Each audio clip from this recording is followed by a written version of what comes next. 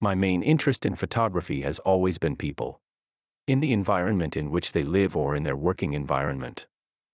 Usually in the form of portraits, mostly unstaged, of meeting situations, where I confront them and often a conversation develops. This gives me an insight into their lives and the lives of those around them, and I get a part of their story, which I try to tell with my images. On the other hand, I photograph moments when I prefer to remain unnoticed, reinforcing the situation's authenticity. If they looked at me, the situation would be different, and a different photo would be created.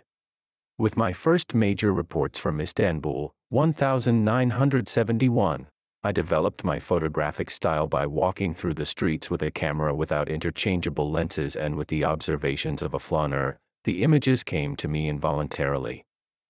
This created a style of my own that still characterizes my photography today, as in the images of Berlin-Kreuzberg or the photo of the fall of the Berlin Wall in the Reichstag, but also in the later portraits and series, photographed digitally.